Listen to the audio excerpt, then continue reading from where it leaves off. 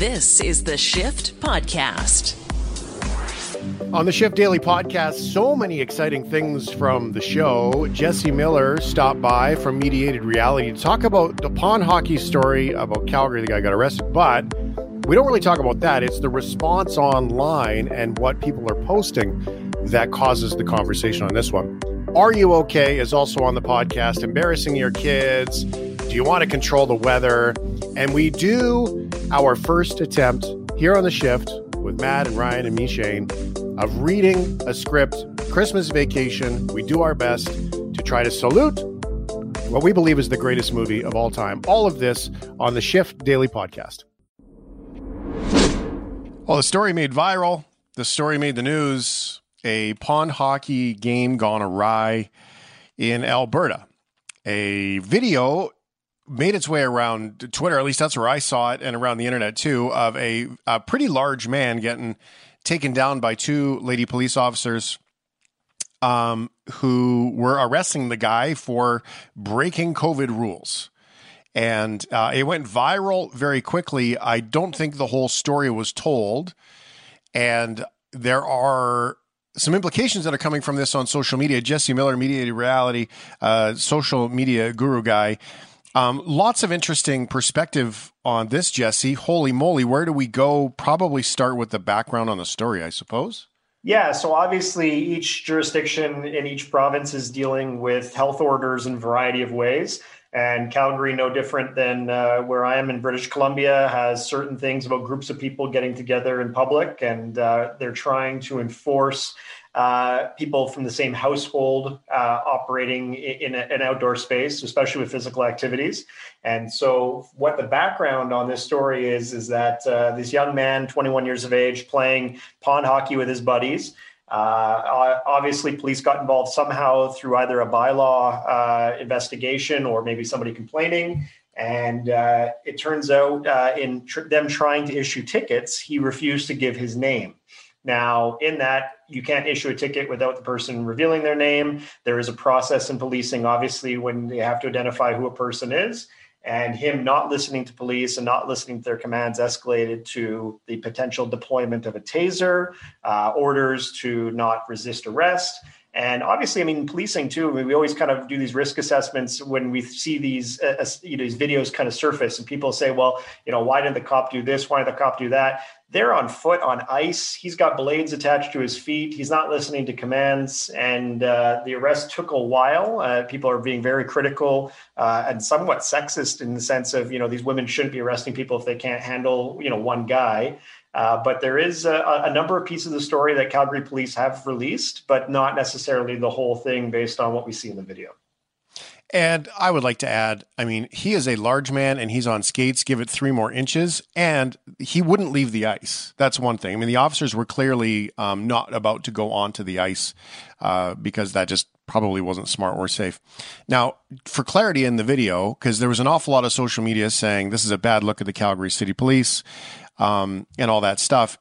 In the video, his own friends were saying, look, Ocean, get off the ice. Like, just come on, man, just get off the ice, right? Yeah, and that's the thing. The buddies were trying to kind of edge him towards listening to what the police are trying to do. And whether it's a ticket or whether it's just them trying to establish identity, them recording it, them adding some context to the video of even his own name, that made it easier for people to identify actually who he was, because the uniqueness of the name Ocean, especially in the community, really did allow people to put the puzzle pieces together really quickly. So a very large man, 21 years old, and played in the WHL. So this is a guy who's not going to easily fall down off of his skates, and clearly is skilled. And he didn't go anywhere. Now, the implications of the conversation about this is the thing. Everyone can decide for themselves about rules in pond hockey and all the things. That's not what we're here to do. What happened is there was a pond hockey game. There was a guy who was pretty high profile, refused to give his name, got arrested. The arrest got ugly, and here's where we are now on social media. There has been an outpouring of support and a backlash against this family. His younger brother just got drafted into the NHL. Yeah. And what we're seeing with this younger brother getting drafted in the NHL is support coming from other hockey prospects and other hockey players being posted on social media. I had a conversation with my son, who is almost 16 and playing in the Alberta Elite Hockey League. So he is only a few years behind all of these guys. And we had a good conversation about, this is a good example, dude, about how your career changes quick.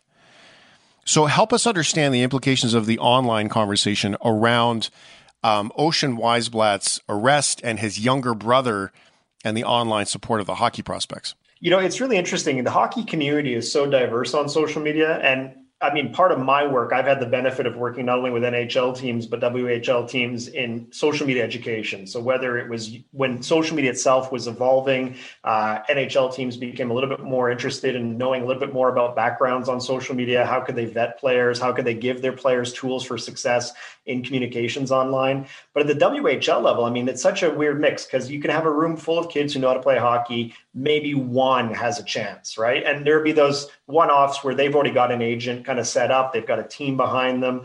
But realistically here, you have organizations that really do rely on the player representing the best interest of the team, of the league, and the community.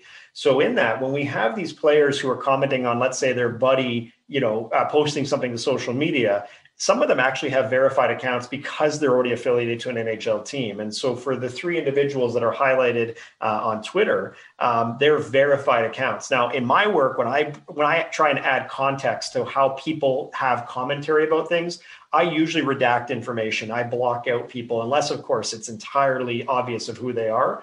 But with these individuals, because you're verified, there's also a bit of a social responsibility in how you're choosing to add commentary. And there is a bit of a difference from what you would say to your buddy with leg taps and kind of highlighting something and saying, hey, I know you're going through a hard time. Let's leave it in the locker room. Let's have that conversation there. But putting it publicly and aligning yourself with an individual now who's very much indicating that they are an anti-masker. I mean, he's aligning himself with interviews, especially with far-right media. He's aligning himself with individuals who are putting out support for him, who very much are putting out these diatribes about why COVID is a hoax.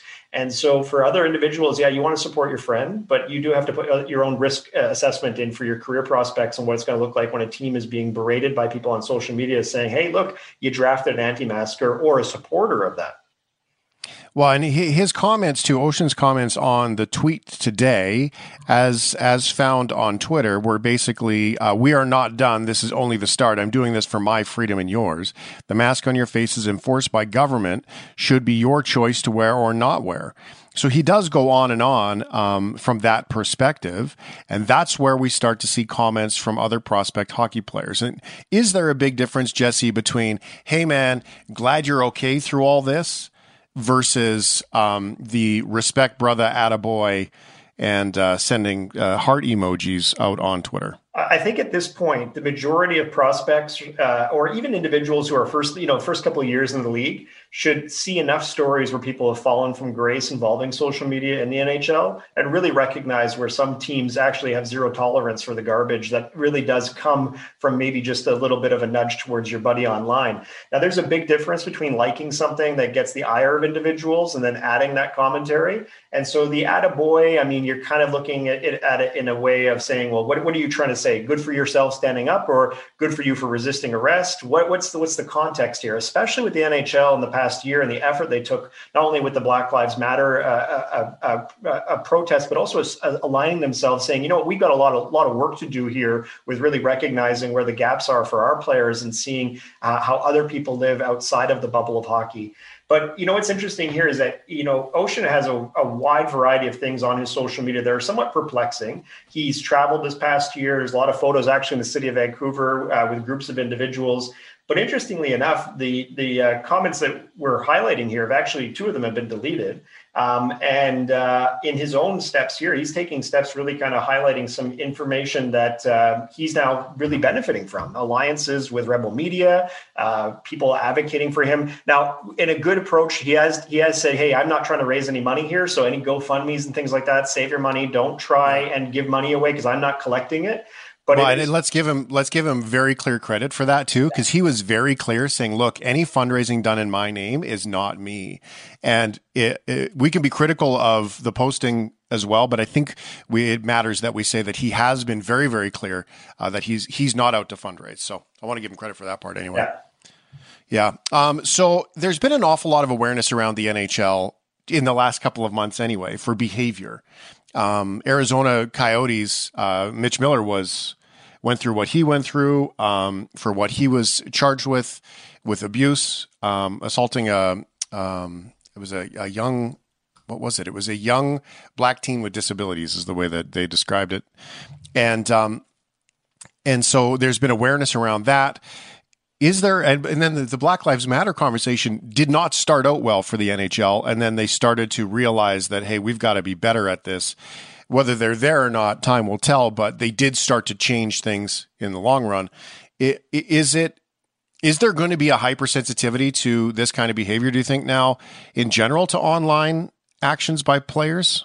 I think when we see players align themselves with conversations that might not necessarily reflect their day to day, I mean, the reality of it is they all went into the bubble. They all wore masks. They all talked about it in the sense of being, one of the leagues that really did find some success going through COVID with trying to end their season. But as we get to that next stage here of individuals commentating, the bigger thing is about social media education for their prospects. Like, what does it mean to have individuals who have their own initiatives that really are maybe further away from what the brand of the NHL is trying to do, commentary that does become toxic, that their fan base turns around. And honestly, I mean, each city is going to be different as well. And cities that don't have as much care for the NHL, if we go, let's say, to Phoenix itself is not really caring so much about the fact that, the Coyotes lost a draft pick. But overall, if that happened in Vancouver, that would be entirely different. So realistically here, I mean, when we think about what Ocean's doing, Ocean's trying to position a conversation that I think is happening across Canada with ideas of state control, whether or not masks are necessary for the fight of COVID. But realistic, I think he's on the wrong side of the conversation. It's not necessarily being of benefit to his brother as well, because it automatically drags his brother into the conversation where he's already having to highlight to his team, hey, this is my brother's issue and not mine. But as a whole, the NHL will probably have some dialogues about social media as we see the season kind of kick in, saying, we're going to have to do more bubble work. We can't have people commentating on whether or not masks are going to be good or bad for the conversation. And, part of that probably is about how the NHLPA is going to highlight to their union members what's the best approach when you're talking about the things that we're kind of trying to get over here because we need to get this season going. What about the owners? When you look at the story about Mark Donnelly in Vancouver, I mean, he was fired for his stance that he took. And if you're a business owner running a NHL team and you're looking at this going, well, as it stands right now, we can't have fans in the arena until, agree or disagree philosophically with what's going on. The government says we can't have fans until this is sorted out. Right, number one path is to sort it out this way, and you're pushing against that. So I'm on the hook for $1 billion. Yeah. So I want this to turn around here. So do the owners, you think, step into this a little bit of these young prospects that have maybe been a little reckless online and have to go and say, look, you guys got to clean this up. This is my business at stake here. And if you want to be a part of it, you need to support that. Some owners, maybe it depends on the owner themselves, right? Some are so far removed from the business of what happens in hockey, just because it's a part of their portfolio, not necessarily as big as an entity like, let's say, in Vancouver, where we have an owner who's not only engaged in the community but really also active on social media. We see the Aquilini Group and the Aquilini ownership themselves opening up more dialogue with the fans. And I think that's part of their initiative. But when it was reported that Mark Donnelly was going to be singing at this anti-mask event, the interesting thing is when Harrison Mooney wrote the story, and then it was Canucks anthem singer, and then you had the owner step in and say, actually, you should rewrite this to highlight former anthem singer. I mean, that was a public firing of a contract. Now, some people kind of stepped in and said, well, you can't do this. He's got freedom of expression. He's allowed to. You're a contracted singer to sing, 2-3 minute songs. and you're not necessarily an employee, you're just kind of showing up when they decide that they want you, he's allowed to do that. He's allowed to terminate the contract. So within this, some ownership might actually be a little bit more harsh with their star players and saying, hey, we got to talk to your agent group. We got to talk to your PR team. What are you willing to say publicly? What are we willing to kind of step behind and say, no, this is that player? But bubble players, prospects, people who are kind of fringe anyway, might not get the same leeway. So it'll be interesting to see whether it comes from a general manager, those who are a little bit more, firm in the way that they handle their teams, and the other ones who are a little bit more, we let the players, not have to wear a tie. There's the Brian Burks of the world. There's the, I can't even think of a GM who's a little bit more laid back these days, because they all seem to be kind of dialed in. But that's the thing with hockey culture. It is really adapting. We're seeing Elias Pettersson in Vancouver, who's really trying to kind of establish himself in a brand. He's playing video games online. The Canucks seem to be okay with it. They're still making him very much a poster boy for the team. Whereas other teams, even when one of their players goes on Spit and Chicklets, they have to get all sorts of clearances because they're not too sure if they want that player and their team associated with Barstool. So there's a lot of things within the idea of cancel culture that are, coming up within hockey. But ever since we saw the removal of Don Cherry, it's very divisive. It is very divisive. Jesse Miller, regardless, it sucks to see a Canadian kid outside doing what he loves get in trouble for doing it for whatever reason, and especially to see it escalate as well, because nobody wants to see that. We can all agree on that. Nobody wants to see anybody get in trouble for playing hockey, but this is the place we are at today, and these are all the rules that we sign up for. So, Shane, can I highlight one really important story here? Absolutely. Right during the pandemic, when things were kind of like, what are we allowed to do? What are we not allowed to do? In Quebec, we saw some boys playing basketball, and the police showed up to do a check to see who was who and what homes they were associated to. And the rules had just changed in Quebec based on outdoor play. And the young men were all black, francophone black young men playing basketball. And it was almost like a street check. And the thing is, that story, I think, kind of permeated for about a day or two and really didn't go anywhere. It kind of just faded off. They finally got an apology from Sûreté de Quebec saying, the rules had changed. We probably shouldn't have been doing this. And it was somewhat targeted. But the reality of this is that within hockey culture, and what we're seeing with people saying online and saying our game, yada, yada, yada, there is a piece of this that is rooted in how individuals are perceiving what Ocean should have been allowed to do based on privilege. And that right there is it. If he was not allowed to be with people outside of his home, he's getting together with his buddies and there are rules in place, this is part of where that toxic piece comes into it. Hockey doesn't get a pass because it's a national game. And, people should be allowed to get together in the structure of what health orders look like. And so social media right now is just filled with people who really don't understand what's happening in communities. And the realistic part of it is that the rules do change, and people should be a little bit more open to listening to those who really are trying their best to enforce the laws. It doesn't mean that the cops are always right. It doesn't mean also the person who's screaming foul is right either. Yeah, and I would also add to that it's probably safe to assume that the person that came to work today and got a memo of what the rule update is might be a little bit more clear on the rules than me or Joe Blow, who read it on Facebook or heard it in line at the grocery store. Exactly. Worth throwing out there. Thanks so much for the time, bro. Have a Merry Christmas, okay? You too. All the best. Appreciate it. This is the Shift Podcast. Hey, Matt, how's the moon dial? We good for an Are You Okay? Yeah, let me just check here. Hubba hubba. Got it. Hubba hubba. What are we going to do when Matt's off for the next couple of days for the moon dial? Can you pre-record some stuff, or should we just make a bunch of random noises and spook the board op who so has no idea what's going on? That would be mean. I like option B. I could just pre-record a bunch of just random noises into a microphone and have at her, but that sounds like work, so I'm not going to do it. Yeah, we're not here for that. Very clear. I think, Ryan, that sounds like a responsibility that you'd like to take on. I think we'll get into that. Nice. And are you okay? Sweet. It's easier than it looks. Yeah. Are you okay with embarrassing your kids? Well, absolutely. Yeah, that's true. I can't speak for Ryan, but I assume, Shaner, that you're the only member of this power trio that has offspring. It's true. I'm assuming. Oh yeah, as far as I know, I do not have a child, and like to keep it that way for the foreseeable future. As far as Ryan does not know, he does not have a little Ryan love child out there. Yes. That was a double negative. I've been a good so boy. Now I can't follow. There was a time when I was a child when my parents would be at a Christmas party or something and they would be drinking and the party would be happening.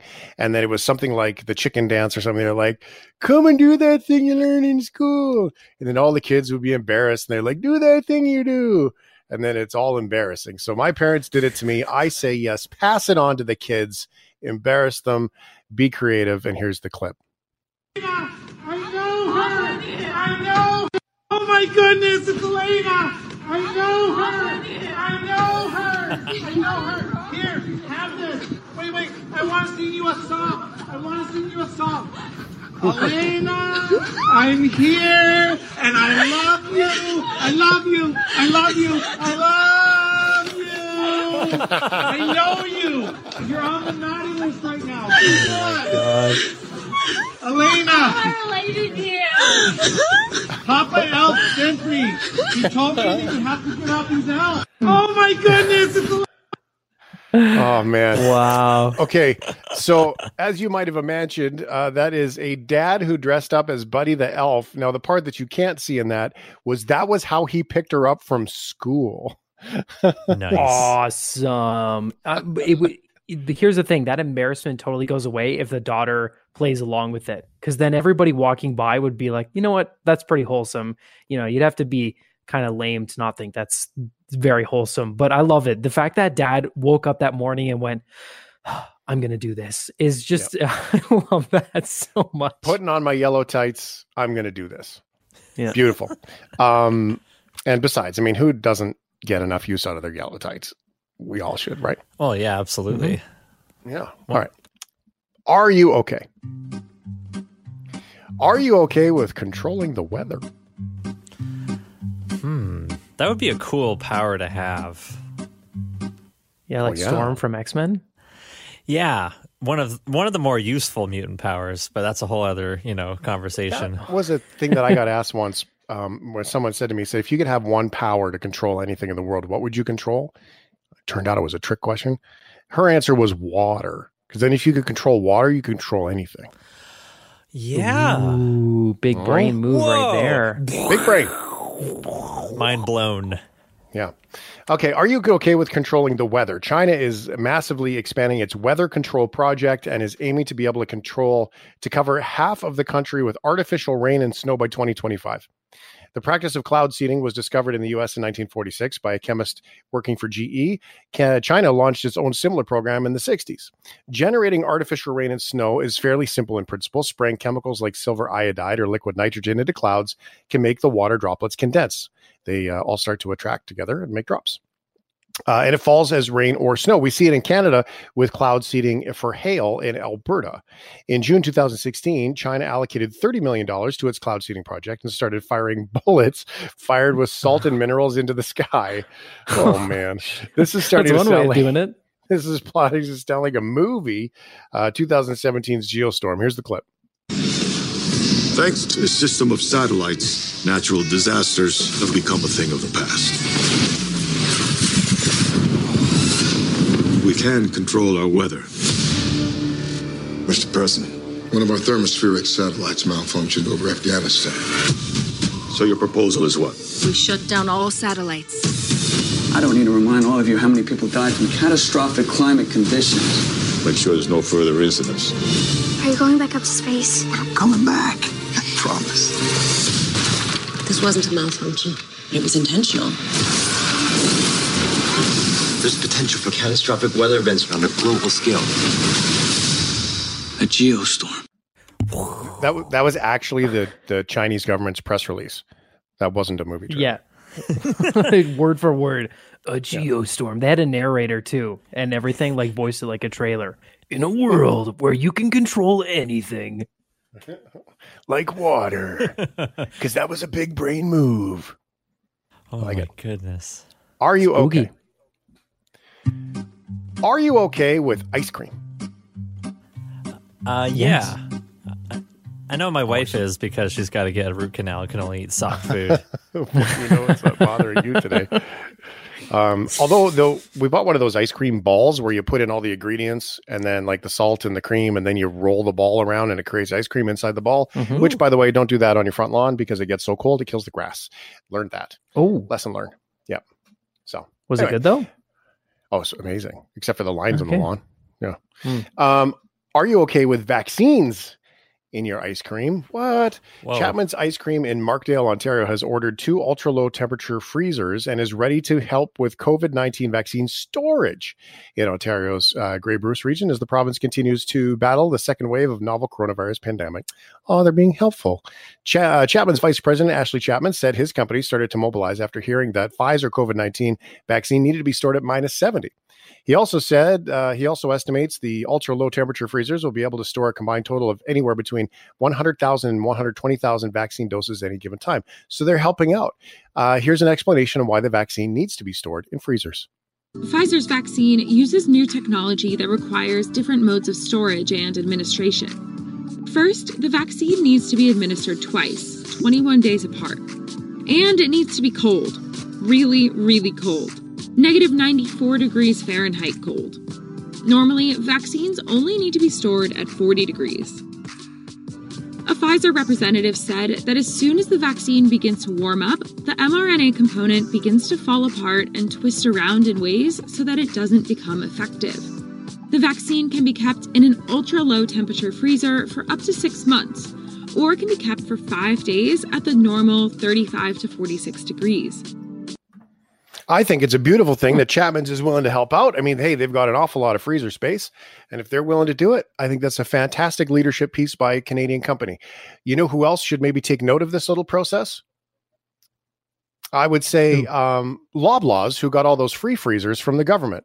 You know, the $1 billion company that got free freezers. Just saying. Put them to use, man. Yeah. Yeah, why not give back a little? You know, you got all the free freezer and fridge space that was donated to you, you know, to help out the $1 billion company. Seems like a great way to give back. I don't know, maybe just me. Okay, we have one more playful Are You Okay here that we need to do. We're going to talk about hockey stuff coming up shortly, by the way. Are you okay? Are you okay with silly Christmas songs, the novelty, silly, corny ones? Yeah, especially if they're like weird and kind of off the beaten path. All right. So if do you have they like are tasteful? Okay, tasteful. Okay. A grandma got run over by a reindeer. Very tasteful. Very tasteful. Dominic the donkey. I want a hippopotamus for Christmas. Mm-hmm. Bob and Doug McKenzie's 12 Days of Christmas would be another fantastic one. I think they're very endearing. I know you want to hear them a million times, but I think that they're magical. Yeah. Mm-hmm. Safe to say. And well, how about this one? Courtesy of Matt MacArthur, McKenna Mendelsohn Mainline. Don't give me no goose for Christmas. Grandma on the shift. Good morning.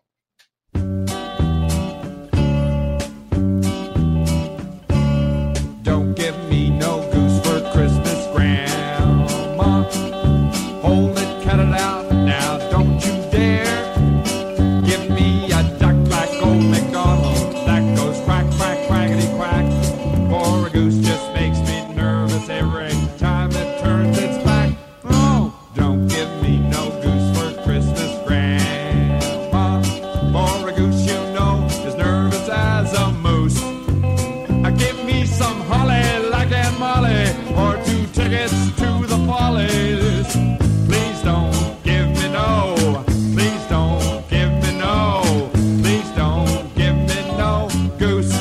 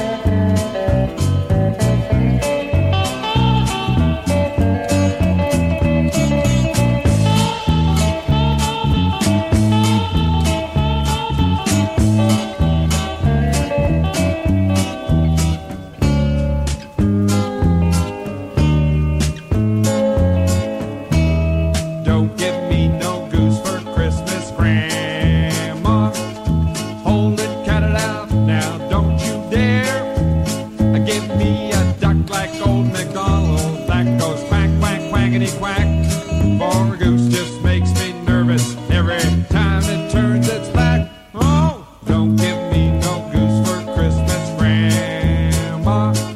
For a goose, you know, as nervous as a moose. Give me some holly, like Aunt Molly, or 2 tickets to the Follies. Please don't give me no. Please don't give me no. Please don't give me no.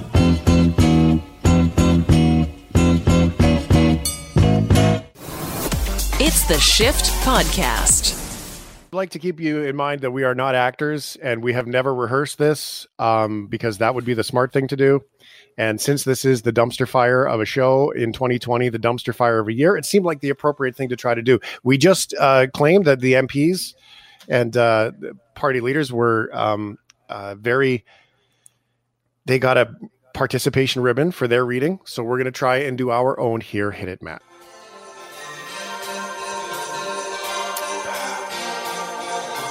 I love it. All right, so set us up, Ryan. What are we doing? We are going to be doing live action readings of classic scenes from Christmas Vacation. Matt MacArthur's favorite Christmas movie, one of his favorite movies, as he is going on his vacation. So we thought this would be a nice way to send him off into the holidays as all is well. So he also claims that he knows the movies almost front to back. So this is going to be a really good test to see, to put that to the test. One quick note, our first scene that we're reading here, the infamous dinner scene. If you know the movie, you know what I'm talking about. The original script, which we have here, is not what is in the movie. We will play a clip of the movie later, but you'll get to hear what the dinner scene was originally supposed to go. It's pretty similar, but it's pretty good. So I will start off. I will be your narrator. So let's get this dinner rolling. Okay. Interior dining room. Close up. Turkey. It's a magnificent 20-pound turkey, perfectly prepared, perfectly presented. A close-up on Clark. He looks up from the turkey with delight. Catherine, if your turkey tastes half as good as it looks, we're all in for a big treat. Save the neck for me, Clark. Clark throws Eddie a tired glance. He puts his smile back on and prepares to carve the turkey. Clark puts a gleaming knife into the turkey. He punctures the hind end, and a great gush of gas escapes. Everyone leans back from the table as the turkey sputters and coughs. The slit in the turkey's skin flutters as the gas escapes. The legs slowly begin to rise up on their own. Everyone leans back. Clark, he's leaned back as far as he can go. His eyes are wide with alarm. And we go forward. He finishes through the debris and comes up with a can of freshly prepared poultry stuffing. Ed, did you make the dressing? I gotta confess, Clark, it's store-bought. Found it in the RV last night. All you gotta do is pop the top right off it and serve it up. Clark glances down at Ellen, seated at the other end of the table. She offers a stern, silent warning for him to keep quiet. We continue with the dinner. Clark has served everyone their turkey threads. He has an announcement. Since this is Bethany's 80th Christmas, I think she should lead us in the saying of grace. Bethany? What, dear? Grace. Grace? She passed on, 30 years ago. For the love of God and country, she won't wear a hearing aid because she says it makes her look old. They want you to say grace. And Bethany shakes her head. No, she doesn't get it. The blessing. I pledge allegiance to the flag of the United States of America and the republic for which it stands. One nation under God. All right, here's our dinner scene. Let's do it. Okay.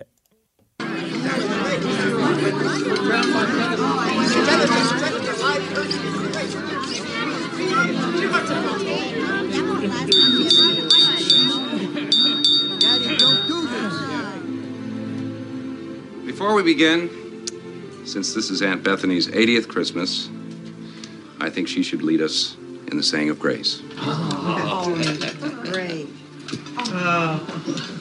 What, dear? Grace! Grace! She passed away 30 years ago. They want you to say grace.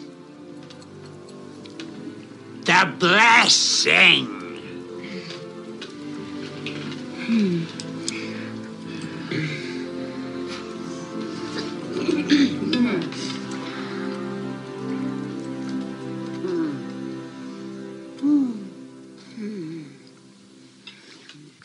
pledge allegiance to the flag of the United States of America and to the republic for which it stands, one nation indivisible, with liberty and justice for all.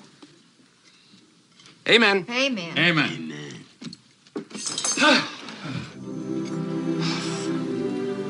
Catherine, this turkey tastes half as good as it looks. I think we're all in for a very big treat. Save the neck for me, Clark. Okay, Eddie.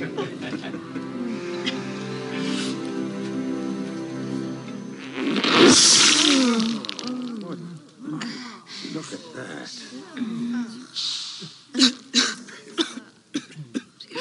Sorry. Why are you crying? I told you we put it in too early.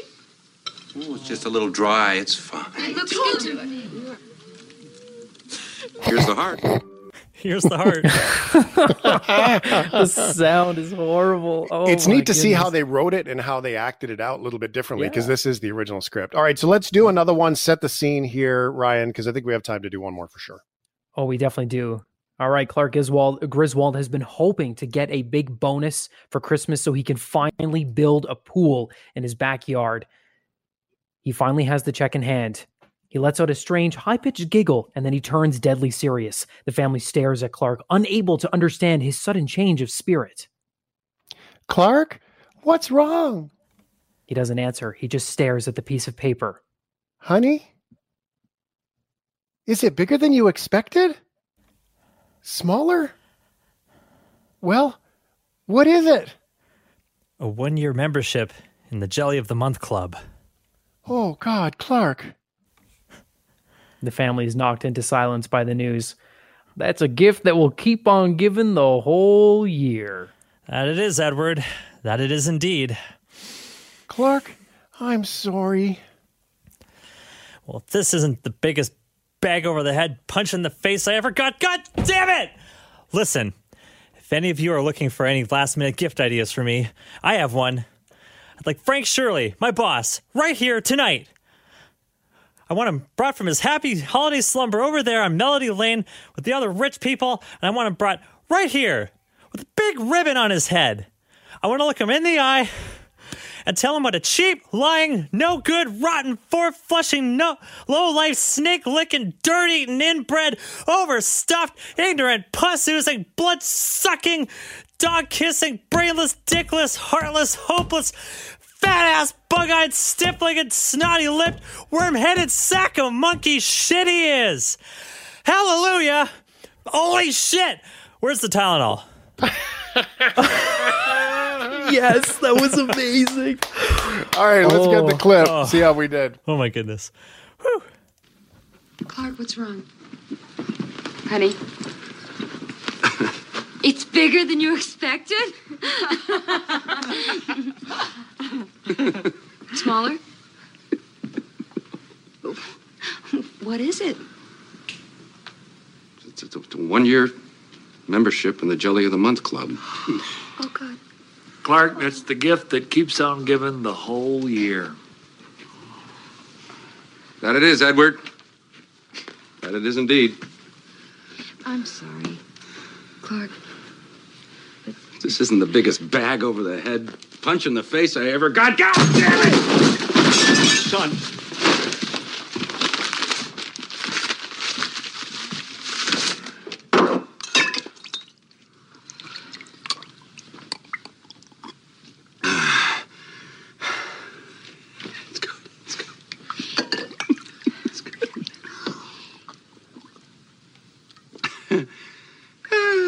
Hey! If any of you are looking for any last-minute gift ideas for me, I have one.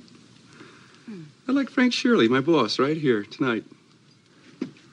I want him brought from his happy holiday slumber over there on Melody Lane with all the other rich people, and I want him brought right here with a big ribbon on his head. And I want to look him straight in the eye, and I want to tell him what a cheap, lying, no-good, rotten, four-flushing, low-life, snake-licking, dirt-eating, inbred, overstuffed, ignorant, blood-sucking, dog-kissing, brainless, this hopeless, heartless, fat-ass, bug-eyed, stiff-legged, spotty-lipped, worm-headed sack of monkey he is. Hallelujah! Holy where's the Tylenol? Legendary. Legend. Yeah. Absolutely beautiful. This is fun. Christmas vacation, because the Prime Minister and all the other party leaders did their Christmas reading of their book, we thought we would do our own dumpster fire of a reading. And here we are with Christmas Vacation. So we have the original script, by the way. And so it might not be exactly how it was in the movie because the actors did some ad libs, but this is how it was written to be. And it's kind of neat to hear all the difference. We have time for one more. So we should probably just get started. What do you say? All good? Yeah. So Ryan will narrate. Let's do it. Maddie will be Clark, and I'll be Cousin Eddie, and I get to be Ellen too. There you go. Double threat. All right. Do you want to set the stage here? I will set the scene. So this is Cousin Eddie getting a little too comfortable at the Griswolds. Rusty and the whole family are at the kitchen table. The kitchen looks like an army mess hall. Clark's standing at the window, looking out. Ellen walks in. Aren't you having breakfast? Not really in the mood. What are you looking at? The silent majesty of a winter's morn, the clean, cool chill of holiday air, and an asshole in his bathrobe emptying a chemical toilet in my sewer. Shitter was full! Eddie, unshaven in his bathrobe, black socks, brown loafers, a baseball cap with bare legs, a cigarette, is watching over a 4-inch black plastic corrugated hose that runs from his RV across the lawn to the curb. Shitter was full! Have you checked our shitters, honey?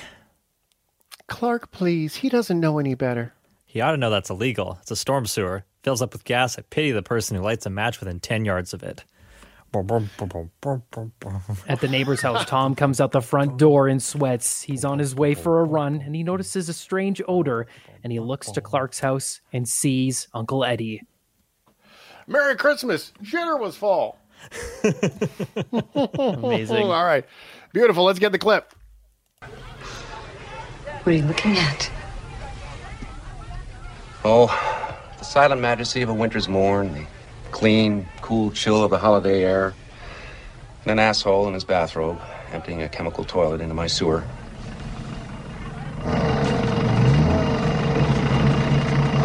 Shitter was full! Ah, yeah. You checked our shitters, honey? Clark, please. He doesn't know any better. You ought to know it's illegal. It's a storm sewer. If it fills with gas, I pity the person who lights a match within 10 yards of it.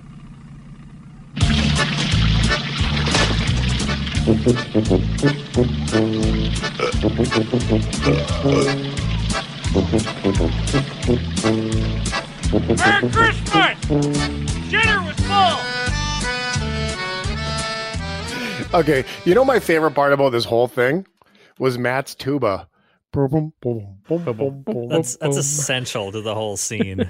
That was the best part of all of it. This is the Shift Podcast. In case you missed it on the radio, here's Rhinoceros O'Donnell. Ding. Ding. Nice. Well timed there. Alrighty. We've been in the spirit of music a lot, I would say, over the past few shows. And I've got some cool music that I want to share with you that I've found. So with 99% of my time spent at home, I've had plenty of time to find new music. And I stumbled across a very interesting genre that I would like to share with you. Okay, so it's called, and bear with me, Vaporwave. Ooh. All right. Vaporwave. Okay, so it is a micro genre of electronic music, sorry. It's also a visual art style and an internet meme at the same time. It first kind of popped up in the early 2010s, and it was kind of conceptualized as a parody of people's nostalgia for the 1980s and 90s and culture of that. So people started making music to reflect those ideas. So what does this sound like? It is defined by slowing down, chopping up, and sampling smooth jazz, elevator, R&B, and lounge music from the 80s and 90s.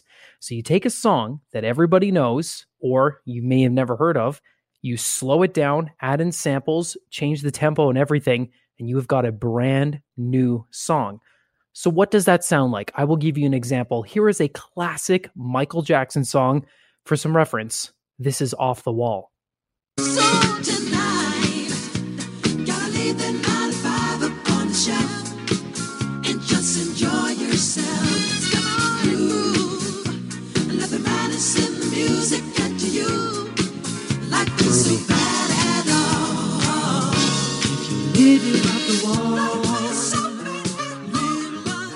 Classic. Sounds like Disco House. Kind of nice. Oh, yeah. Well, that's in the underappreciated Michael Jackson disco age, which is very groovy.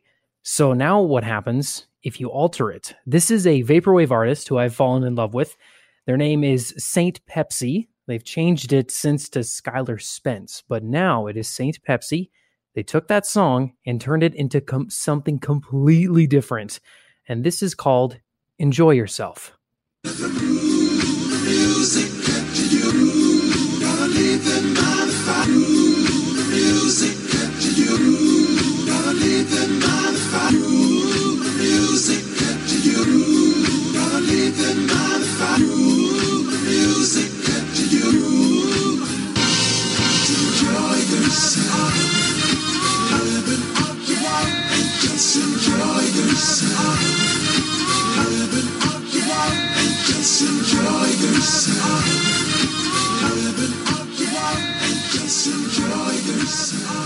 Pretty cool, eh? I kind of get what they're going for. I'm not quite sure they've figured it out yet. There's an era of just bad DJ doing too much, but yet there's this kind of funky sample thing happening there. I mean, I don't know if they figured it out yet, but they sure are close. Sounds cool. So what I think is interesting about it is you take a song and just by simply slowing it down and just adding some samples and chopping it up, it's a new song.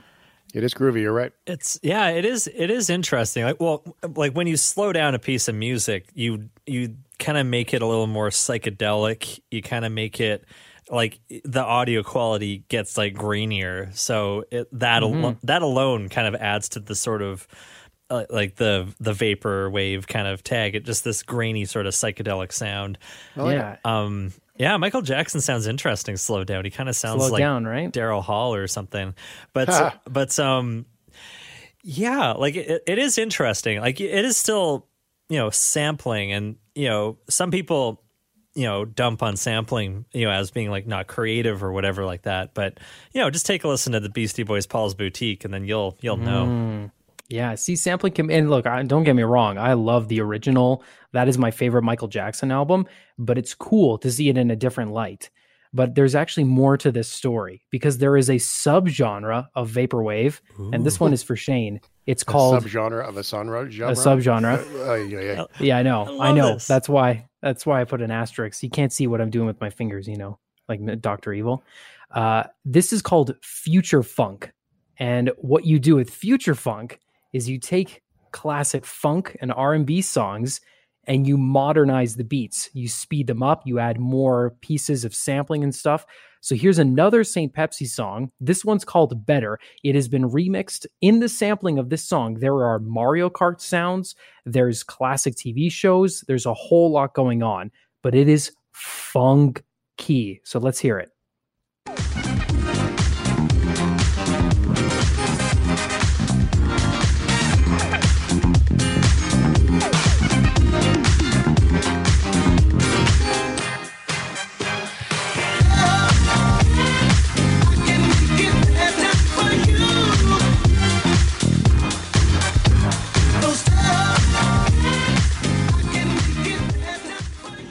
Very, very funky, but it is a less of a change from the original, which if you're not familiar with that song, it's also a great song. It is the 1980 classic, I Can Make It Better by the Whisperers. So here's the original.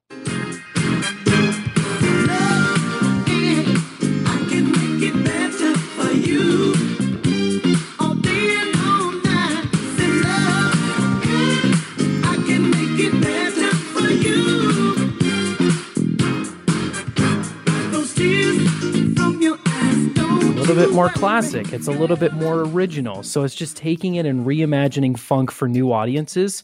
I'm all for it. So there's my music digest for the day. I like it. I'm glad, I'll give it a shot. I like it. Anything with disco and the funk, I'm all over giving it a try. Love it. I'll send you a playlist. Yeah, no, that's really cool. And like, I love subgenres of subgenres of subgenres. So, if you're exactly like if you're a metal fan, then you know what I'm talking about there. And the 40 different kinds of black metal. Yeah. Yeah. And I mean, out of the corner of my eye, I noticed, a text on the text line that says, why not just produce some original music? Yeah. Like, you can do that, but there is some creativity. Well, there's a lot of creativity with taking, your raw material from somewhere that has its own kind of inherent sonic quality, and then taking that sonic quality, throwing either, new beats or just new production or slowing it down or just doing like weird psychedelic stuff with it. That has some creative merit as well, rather than just making something new. Also, it's really, really hard to make something new. Did you notice that? Yeah, it's right. Very well, people hard have been to do pinching something new. stylistically forever, right? I mean, inspired by, mentored by, all that stuff for sure. Absolutely. Rob on the text line says, "Sounds like someone ate a song and threw up." Let's listen. I mean, maybe, but I dig it. It's not get the funk, man. It's not Check for it out, everybody. Saint. It's not for everybody, and I totally understand that. The album is called "Hit Vibes" by Saint Pepsi. Check it out. It's very fun. And I'll get a quick hit here on the winter solstice because it is happening. Technically, almost in about 20 minutes, it's going to happen. The solstice officially begins, which means it's the longest night of the year. But that doesn't really matter. What matters is it is being called, I believe, the Great Alignment. The Great Conjunction. Ooh, big word there. It is really a once in a lifetime event. This is insane that we get to witness it if you care about this kind of stuff. So what is happening is Jupiter and Saturn will be so close in the night sky that they will basically look like the same object and create a huge glowing light, and which many people have considered to be the actual Star of David in the story of the Bible and all that. So this is really interesting. Now, if you have a pair of binoculars, you can go outside and see this right now. Look to the southwest horizon. If you have an unobstructed view, all you need is a pair of binoculars or a telescope if you have that. But what makes this so insanely rare is this happens every 20 years, but most of the time they're not as close. And the next time we'll see this as close as it is right now is in 800 years. If you don't care about going online to see it or outside to see it, you can watch a live stream of it happening with a much clearer image. But I looked outside. I thought I saw Jupiter, but it was just a street lamp. It was a little I've had nights like those. So, thanks for listening to the Shift Podcast. Make sure you subscribe, rate, and review the show, and share with anyone you like.